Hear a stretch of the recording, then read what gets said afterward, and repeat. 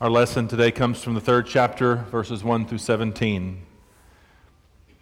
Now there was a Pharisee named Nicodemus, a leader of the Jews. He came to Jesus by night and said to him, "Rabbi, we know that you are a teacher who has come from God, for no one can do these signs that you do unless God is with that person." Jesus answered him, "Very truly, I tell you, no one can see the kingdom of God without being born from above." Nicodemus said to him, "How can anyone be born after having grown old? Can one enter a second time into the mother's womb and be born?"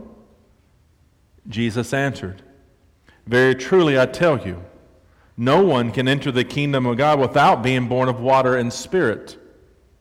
What is born of the flesh is flesh, and what is born of the Spirit is spirit. Do not be astonished that I said to you, you must be born from above. The wind blows where it chooses, and you hear the sound of it, but you do not know where it comes from or where it goes. So it is with everyone who is born of the Spirit." Nicodemus said to him, "How can these things be?" And Jesus answered him, "Are you the teacher of Israel, and yet you do not understand these things? Very truly I tell you, we speak of what we know and testify to what we have seen, yet you do not receive our testimony. If I have told you about earthly things and you do not believe, how can you believe if I tell you about heavenly things? No one has ascended into heaven except the one who descended from heaven, the Son of Man. Just as Moses lifted up the serpent in the wilderness, so must the Son of Man be lifted up, that whoever believes in him may have eternal life.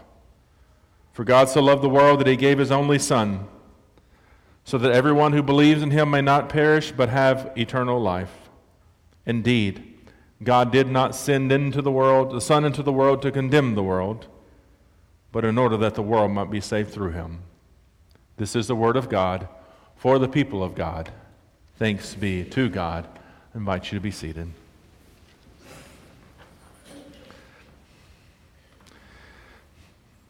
It seems that John wants us to know that Nicodemus is not just one more Pharisee who didn't understand Jesus. This is a unique encounter. Based on John's description and Jesus' words towards Nicodemus, he was a respected leader among the Pharisees and God's people. So I feel that we can safely assume that he was well-versed and faithful to Torah and the laws of Moses. Now, the relationship between the Pharisees and Jesus is often contentious. And that's why when we hear Nicodemus be so affirming to Jesus, it's striking, it's noticeable. This is not often the case. To call him rabbi means he sees him as an equal, as a peer. He says, "We know that you are a teacher who has come from God even." What a great level of respect that is. He even says, "No one can do these signs that you do unless God is with that person." This sounds like a full-throated endorsement at this point. Clearly, though, Nicodemus is not just impressed with Jesus' skills. He clearly sees that God is working through Jesus. God is up to something through Jesus. And as a rabbi, if God was up to something and he was responsible to help others see it and to recognize this was the case. Even so, regardless of how favorable he might have been towards Jesus, as much as respect as he offers him, let us not overstate the affinity. There is a conflict at hand. There are tensions even here. For you see, he comes in the dark of night where no one else can see he's there. He comes speaking for others as well who did not come with him. Hence the word "we can see God is with you." Maybe he drew the short straw. Maybe he was more courageous than those who chose not to come with him, or both. But regardless, the absence of those that he speaks of suggests that they were more than apprehensive about letting others know that they recognized God was working through Jesus. I also don't want to understate the gravity of the tension that I've mentioned between Jesus and the Pharisees. We're only in the 3rd chapter of John's Gospel. And already John has gone to lengths to show us how tense things are. Just prior to this, already in chapter 2, Jesus entered the temple with a whip and a cord nonetheless, turning over tables, calling the money changers to leave the temple, God's house, a place meant for prayer that has been defiled. And in full view of those like the Pharisees, where Nicodemus comes in the night, Jesus operates in the day for all to see. In the process of that event, he also tells them that the temple will be destroyed and raised up 3 days later. Perhaps they heard that as a threat, a direct threat towards the holiest site in the world for God's people, the people of Israel. Now, Jesus, of course, knew there were no plans to destroy the temple. He's talking about his own death. He was talking about his own resurrection, himself as the temple, the one that is being destroyed, not the building.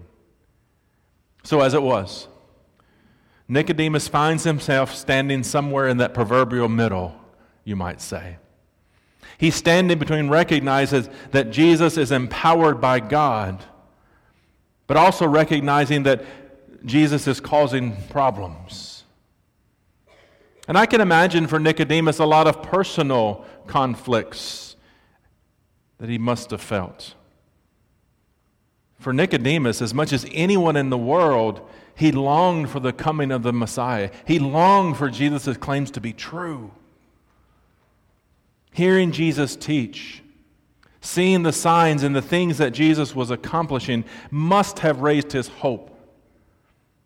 The very possibility that everything he had taught others, everything the world had been waiting for, was standing right there in front of him in the person of Christ. That must have been an exhilarating possibility for him. Even so, it was only a possibility for him at this point. And he knew he better get it right. There had been many claiming to be the Messiah, and he needed to be sure that Jesus was not yet just another false Messiah. He also knew sooner or later he was going to have to, one way or another, make a choice. He was either going to see Jesus as the Messiah or not. Either Jesus was that or he was a blasphemer. And how one was to be treated compared to the other was markedly different. There is no middle ground in this story. If he was the Messiah, he deserved Nicodemus's full acceptance, a full-throated endorsement.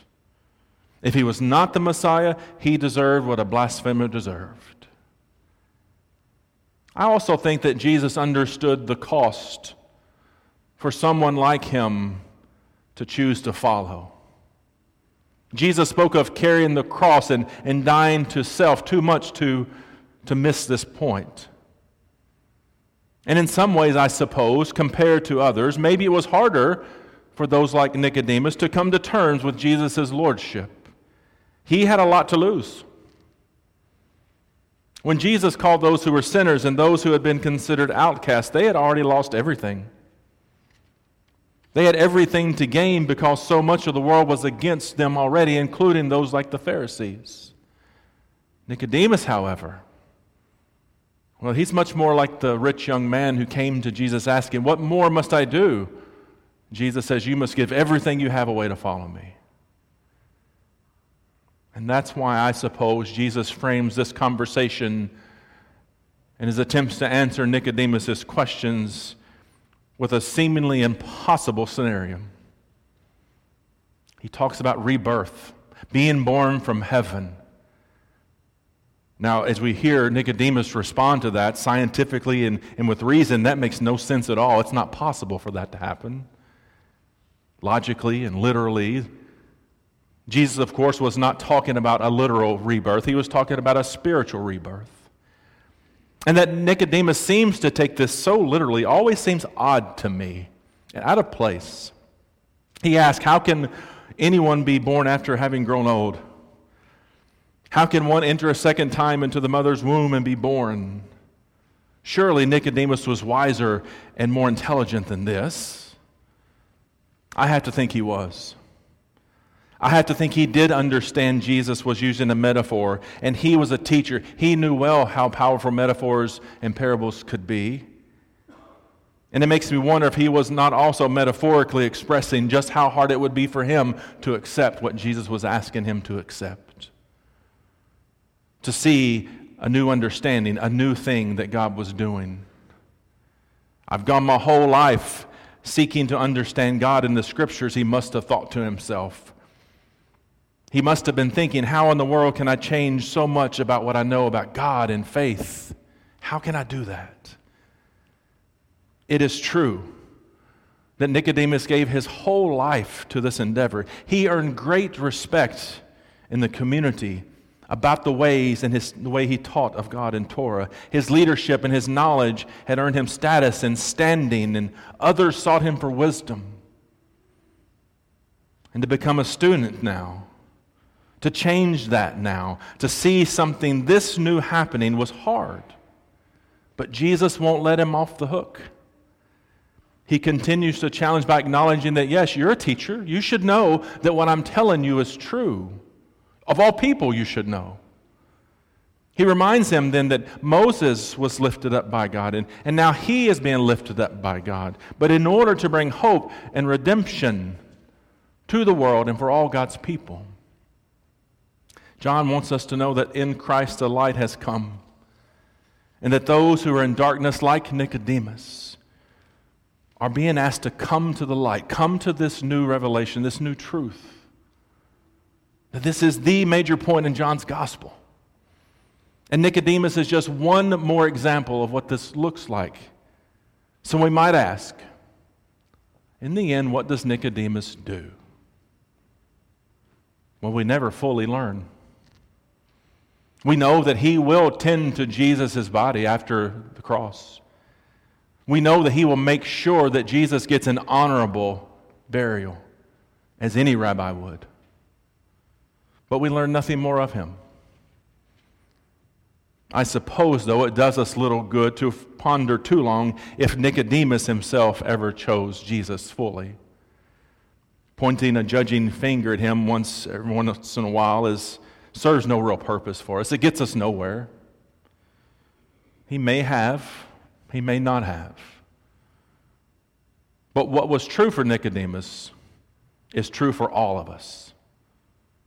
We must all mature. We must all be reborn from time to time if we're to follow Christ. Jesus wanted him to understand this, and he wanted him to trust Jesus and to trust that he was exactly the one he'd been waiting for. And then he wanted him to give himself fully to Jesus and to celebrate this very thing he longed for was standing right there in front of him. So Lent, it is your time and it's my time to ask what keeps us from trusting and following Jesus more fully. What does it look like for you? What does it look like for me to mature, to grow in faith, or to be reborn? For Nicodemus, it seems it was being humbler in spirit, recognizing that for as much as he knew, as much wisdom as he had gained, that there was more for him to understand, and he was going to have to trust, not fully understanding. Nicodemus was not the only one slow to accept this call. I think of Moses. For opposite reasons, he was also slow to follow God. Moses felt small, the one lifted up. He felt ill-equipped to go where God had sent him. And so much so that he argued with God in this rather funny back and forth about how, God, well, you should probably call somebody else. Pardon your servant, Lord, he said. I've never been eloquent, neither in the past nor since you have talked to your servant. I'm slow of speech and tongue, but God kept pulling him. God kept calling him. God kept reassuring him, I will give you the words you need to speak. I will teach you what to say when that time comes. Just trust me, Moses. And my point in sharing Moses' story and Nicodemus We all need to be pulled along. We all need God's wooing us and calling us and pulling us to new things. Sometimes we're like Nicodemus, perhaps, forgetting that we have more to learn. Sometimes we're like Moses, unable to see that God can use us despite our weaknesses. However, what is impossible with us, is always possible with God. We just need humility, or we need the courage, or both, to believe that this is so. So I've tried to think of ways that you and I might hear this story today. Few of us are as wise or as knowledgeable as Nicodemus, I suppose. Maybe for you, you feel like you gave God your life a long time ago. It could have been that you feel like that you have learned and studied Scripture for so long, there's not much more to learn. And wisdom and the knowledge we gain over time, it's a gift. It's why we read our Scriptures every day. Or maybe you've grown up in your church your whole life. Maybe you've never known a day in your life where you did not have someone reminding you that God loves you. It is a blessing to grow up in a community of faith in such a way that you never know what it's like not to have that assurance. Or maybe you've never given your life to God. Or maybe you changed your mind sometime along the way. Maybe you're here today and you have questions about what it really means to be a Christian. Well, what an exciting venture you might choose to begin or renew today. That's part of my faith story. But let me assure us all, regardless of who you are, or how brief or how long you have followed Jesus, your transformation is not over. We all must continue to grow in faith. Every one of us, in one way or another, needs to be reborn along the way. We will need to revisit or understand anew what it is to be in relationship with God and with Jesus and with one another, and what it is to love neighbor. The world will put in front of us challenges that we thought we never dreamed to face. And there will be times that the only assurance we have is, God has got this. I just got to work hard and see how that's so. Yet, at the point of Jesus' words to Nicodemus, our part is to make room for the Holy Spirit. Our part is to have a willingness for God to lead us and the Holy Spirit to guide us in all things. And that can be an unsettling thing. In the 1800s, some people decided to build a bridge across Niagara Falls. Engineers were consulted, money was raised, every possible idea was thrown out there. They could not get a cable across to even begin the bridge. Everyone was nearing the agreement that this was a lost cause. It was not going to happen. Impossible task. They could not float it across the rapids. They couldn't shoot it far enough with a bow and arrow, and they could not climb the steep cliffs on both sides to lift it up. And finally, a 10-year-old boy in the meeting made a very illogical and unrealistic suggestion. Fly the cable across on a kite, he said. And he said with all the confidence in the world, and all the learned people said, how absurd is that? That'll never happen. But because I'm telling you this story, you probably already figured out that is indeed how they got that bridge built across the Niagara Falls. A rope tied to a cable, flown across on a kite so it could be pulled across. Jesus said the wind blows where it chooses, and you hear the sound of it, but you don't know where it comes from, and you don't know where that wind's going to go. So it is with everyone who allows the Spirit to work within them and who's born of the Spirit. There are a lot of complexities to this passage and story, and there are a few hard-to-follow metaphors and parables here. And as you read this, you might think that we could be missing something we're not seeing. Maybe there's a hidden truth here. I don't think Jesus means to hide anything from us, and I don't think Jesus wants to trip us up or make us overcomplicated. Simply put, in this season of Lent, we lean into the basics of our faith. We make room for the Holy Spirit by praying together, by worshiping together, studying scriptures together, breaking bread together today, serving those in need together here in the world through missions. And we do all of this with the understanding that these are the ways for which we grow. These are the ways for which we mature. So let us also know that this is not just for our own personal salvation. It's not only for our personal edification and growth. It's meant to teach us what it is to usher in the light of God, to make the kingdom known among us in many, many ways and through God's people. And for that, come Holy Spirit, pour yourselves into our souls, pour yourselves into our lives. And as we come to this table today, as we break bread together, let's listen to Jesus' words as if hearing them for the first time and remembering that God's love is shown by how we serve one another. And again, come Holy Spirit. Thanks be to God. I invite you to turn your hymn